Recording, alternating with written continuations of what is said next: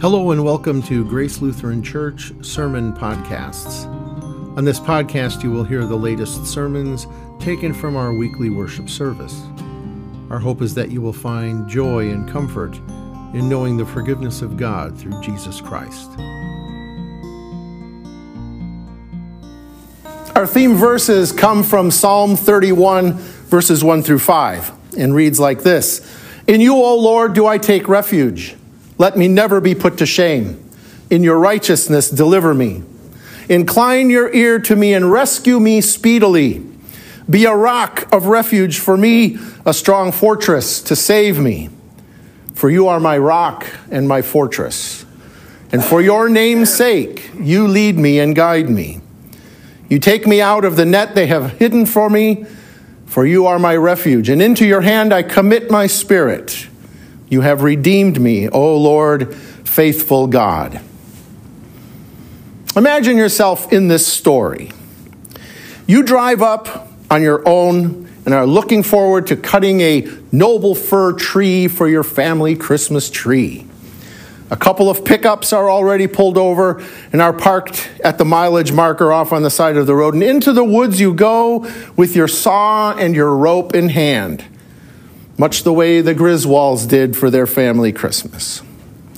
Now, you're not a mountaineering person. It is in the afternoon. You enter the woods alone in search of the perfect Christmas tree, and you got a late start, and so you went alone. You can't find a tree that fits your liking, and a gentle snow begins to fall, and the snow starts to cover your tracks there where you came from. And as the sun begins to set, and with no tree in tow, you suddenly realize as you turn around that you are not sure which way to go to get back to your car. Two trails appear before you, neither revealing any clear tracks because of the snow. You pray for guidance. Then you hear a rustling and footsteps, and you think the worst: a bear. Great. This ends with a bear encounter. You turn trembling, but to your surprise, coming from behind you is not a deer, but a member of your congregation pulling a freshly cut noble fir behind. He's the owner of one of these pickups you saw on the road. You know him and recognize right away. "You're lost," he says, calling your name. "Totally," you admit. But this person knows these woods like the back of their hand, and he knows you too. He simply says, "Follow me." And you do. And he guides you out of the woods. And the next morning you find on your front porch a noble fir Christmas tree. In the words of Psalm 31, verse 3, this person was a rock and a fortress for you on that day. You trusted them to lead and to guide you to safety because you knew them well. And you had complete confidence that they knew what they were doing. Yet you both also were very much convinced that that night God was the one busy all the time orchestrating your safe arrival, despite your greenhorn mistakes in the woods. Turns out God is very good at leading and at guiding. Our psalm today, Psalm 31, is King David's prayer in a highly troublesome situation. In this psalm, the former shepherd, king, and songwriter looks for guidance. People tend to remember songs longer than they do remember prayers. And the book of Psalms is a collection of songs to be sung by God's people. St. Augustine, some 1,600 years ago, said, "He who sings prays twice." I don't think he meant that the person had a bad voice and they had to pray to, cover it up. He who sings prays twice. Just listen to the words of the Psalms. To know the words of this psalm that were first sung enhances the intensity even now. The possible setting for this Psalm of David is a conspiracy against his throne, to overthrow him and assassinate him. it was led by none other than his son Absalom. In the psalm, you hear the urgency of David's concern. Within the first 5 verses of this psalm, you can see that he is not insouciant about the ensuing threats on his life. Much like being lost in a dead-end trail deep in a forest, David begins with a prayer for deliverance and rescue, asking God to be his rock, his salvation, his fortress. He confesses that this is exactly what God is for him, a rock and a fortress. He has complete trust that God will lead and guide him out of this situation. David's specific plea is that God lead and guide him for his name's sake. That appears again and again in Scripture.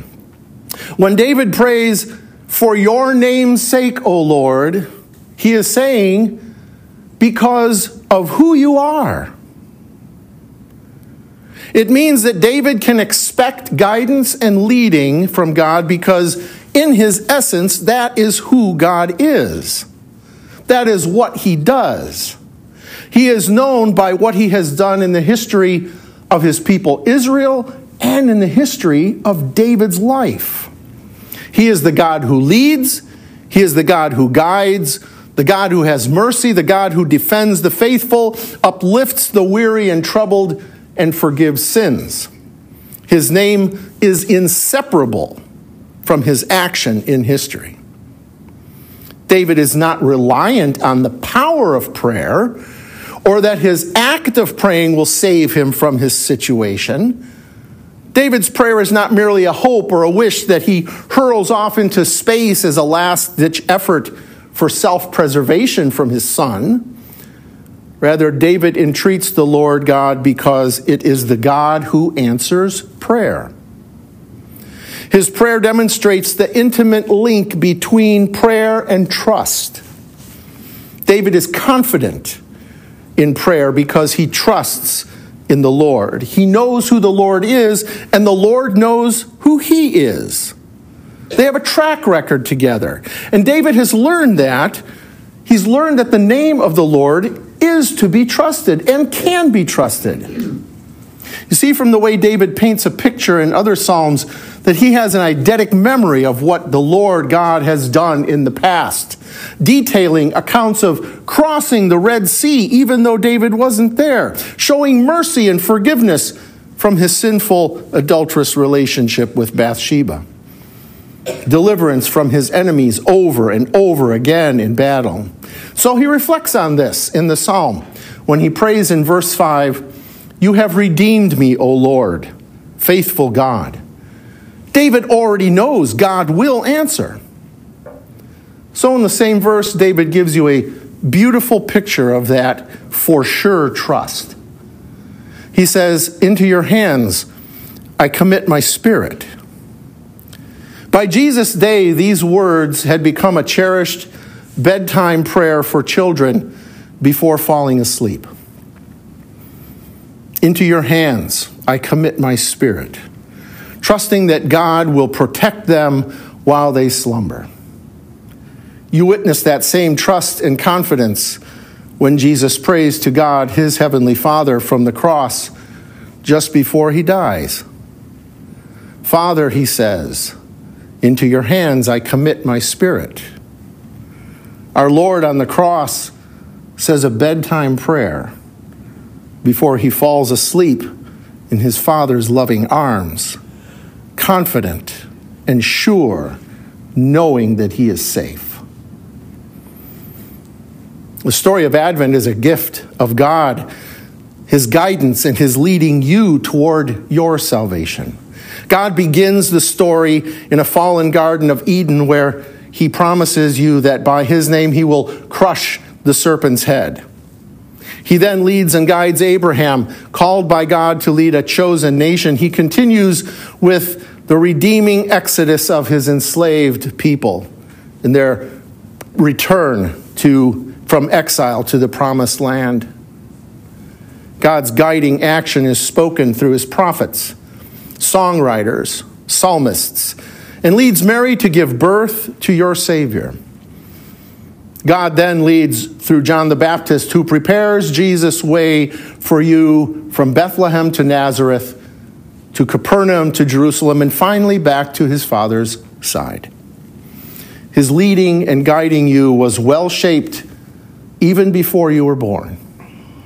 Scripture is his testament to you, his covenant, that he leads and guides you from his teaching to his healing, from his dying to his rising, from the first apostles and the martyrs to the church where you sit today.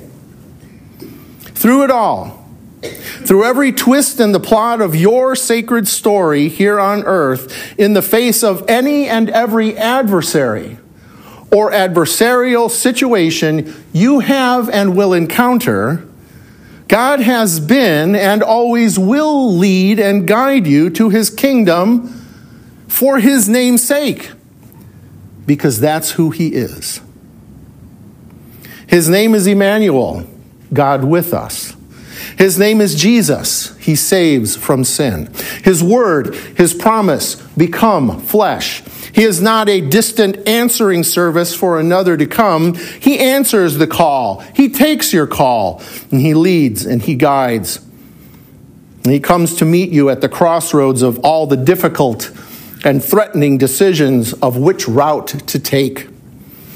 Unlike the choice between two paths in a forest, however, you don't have to guess which one he walks down. He's with you down every path.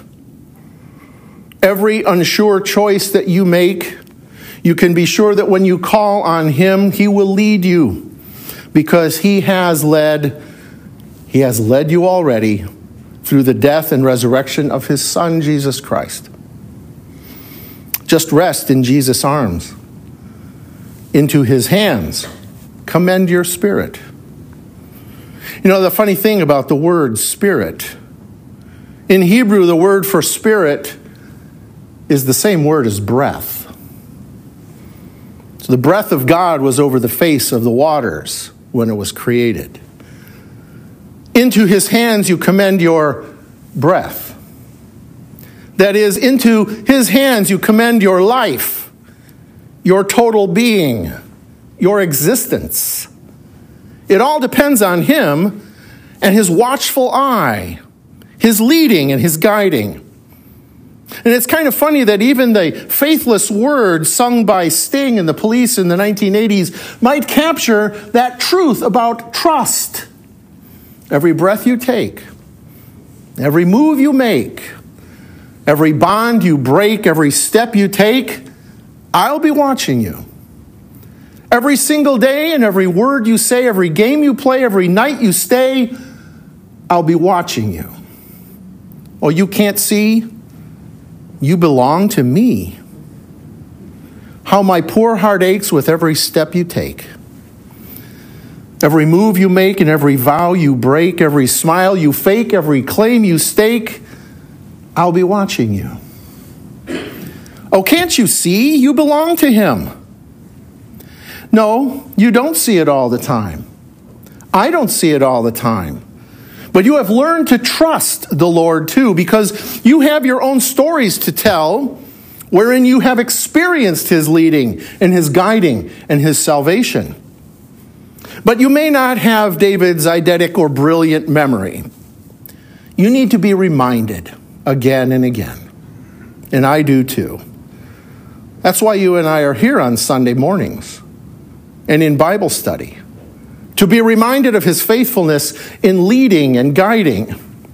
Because you need reminding. Because when you feel threatened or lost or uncertain, you don't readily recall what God has done in your baptism. Oh, can't you see? You belong to me. Or when you struggle with making a life-changing decision, you don't carry necessarily a mental image of having received Christ's body and blood that strengthens and preserves you in all of life. Oh, can't you see? You belong to me. To the contrary, the image that might better describe you and I is that of sitting lost in a darkening forest and hearing rustling behind us. We always imagine the worst. Frantic, worried. Until perhaps from reading a Bible passage, or a hymn verse that comes to mind, or a part of a past Sunday sermon that sticks, and you remember you too know the Lord, and he knows you. Then David's prayer suddenly becomes real, for which a more applicable petition or translation of the psalm might be, "You are my cave to hide in, my cliff to climb. Be my safe leader, be my true mountain guide. Free me from hidden traps. I want to hide in you. I put my life in your hands. You won't drop me. I know you won't. You'll be watching me." The 19th century poet Christina Rossetti wrote a little-known verse titled "Uphill," in the form of a dialogue between a trekker mountain climbing toward an inn and a voice encouraging her along the way, to which the uphill trekker asks questions and the voice responds. For Christians, it's easy to see and identify the voice as the voice of God, affirming the promises of safety and rest. Here's the poem. Does the road wind uphill all the way? Yes, to the very end. With the day's journey take the whole day long? From morn to night, my friend. But is there for the night a resting place? A roof for when the slow dark hours begin. May not the darkness hide it from my face? You cannot miss that inn. Shall I meet other wayfarers at night, those who have gone before? Then must I knock or call when just in sight? They will keep you standing at the door. Shall I find comfort, a travel sore and weak? Of labor you shall find the sum. Will there be beds for me and all who seek? Yes, beds for all who come. In all the difficult uphill treks of your lives, God leads and guides you. Others have made that trek before you, and they too have trekked up to the hilltop journey before us. They've heard God's voice in Scripture, His promises, His leading, His encouraging. There is and will be, just as promised in this psalm, a rock, a fortress, or in Rossetti's words, a resting place, a roof for when the slow dark hours begin. A place the darkness cannot hide. You cannot miss it, that inn. Jesus once made that uphill climb as well, from the manger to the cross, and there found rest with his Father in his dying breath. This uphill trekker has proven that God will lead and guide and get you home safely to his inn, where you shall find joy and comfort, loving warmth and rest. And so as Christmas nears, we pray, Lord Christ, be born in us today. Amen. Thank you for listening to Grace Lutheran Church's sermon podcasts. This is the Advent season, and during the next 3 weeks, on Wednesday, you will be able to enjoy and meditate using a devotional. Short 20-minute messages combined with music and prayer that will hopefully raise your spirits and your focus for the birth of our coming Savior. Please join us this Wednesday.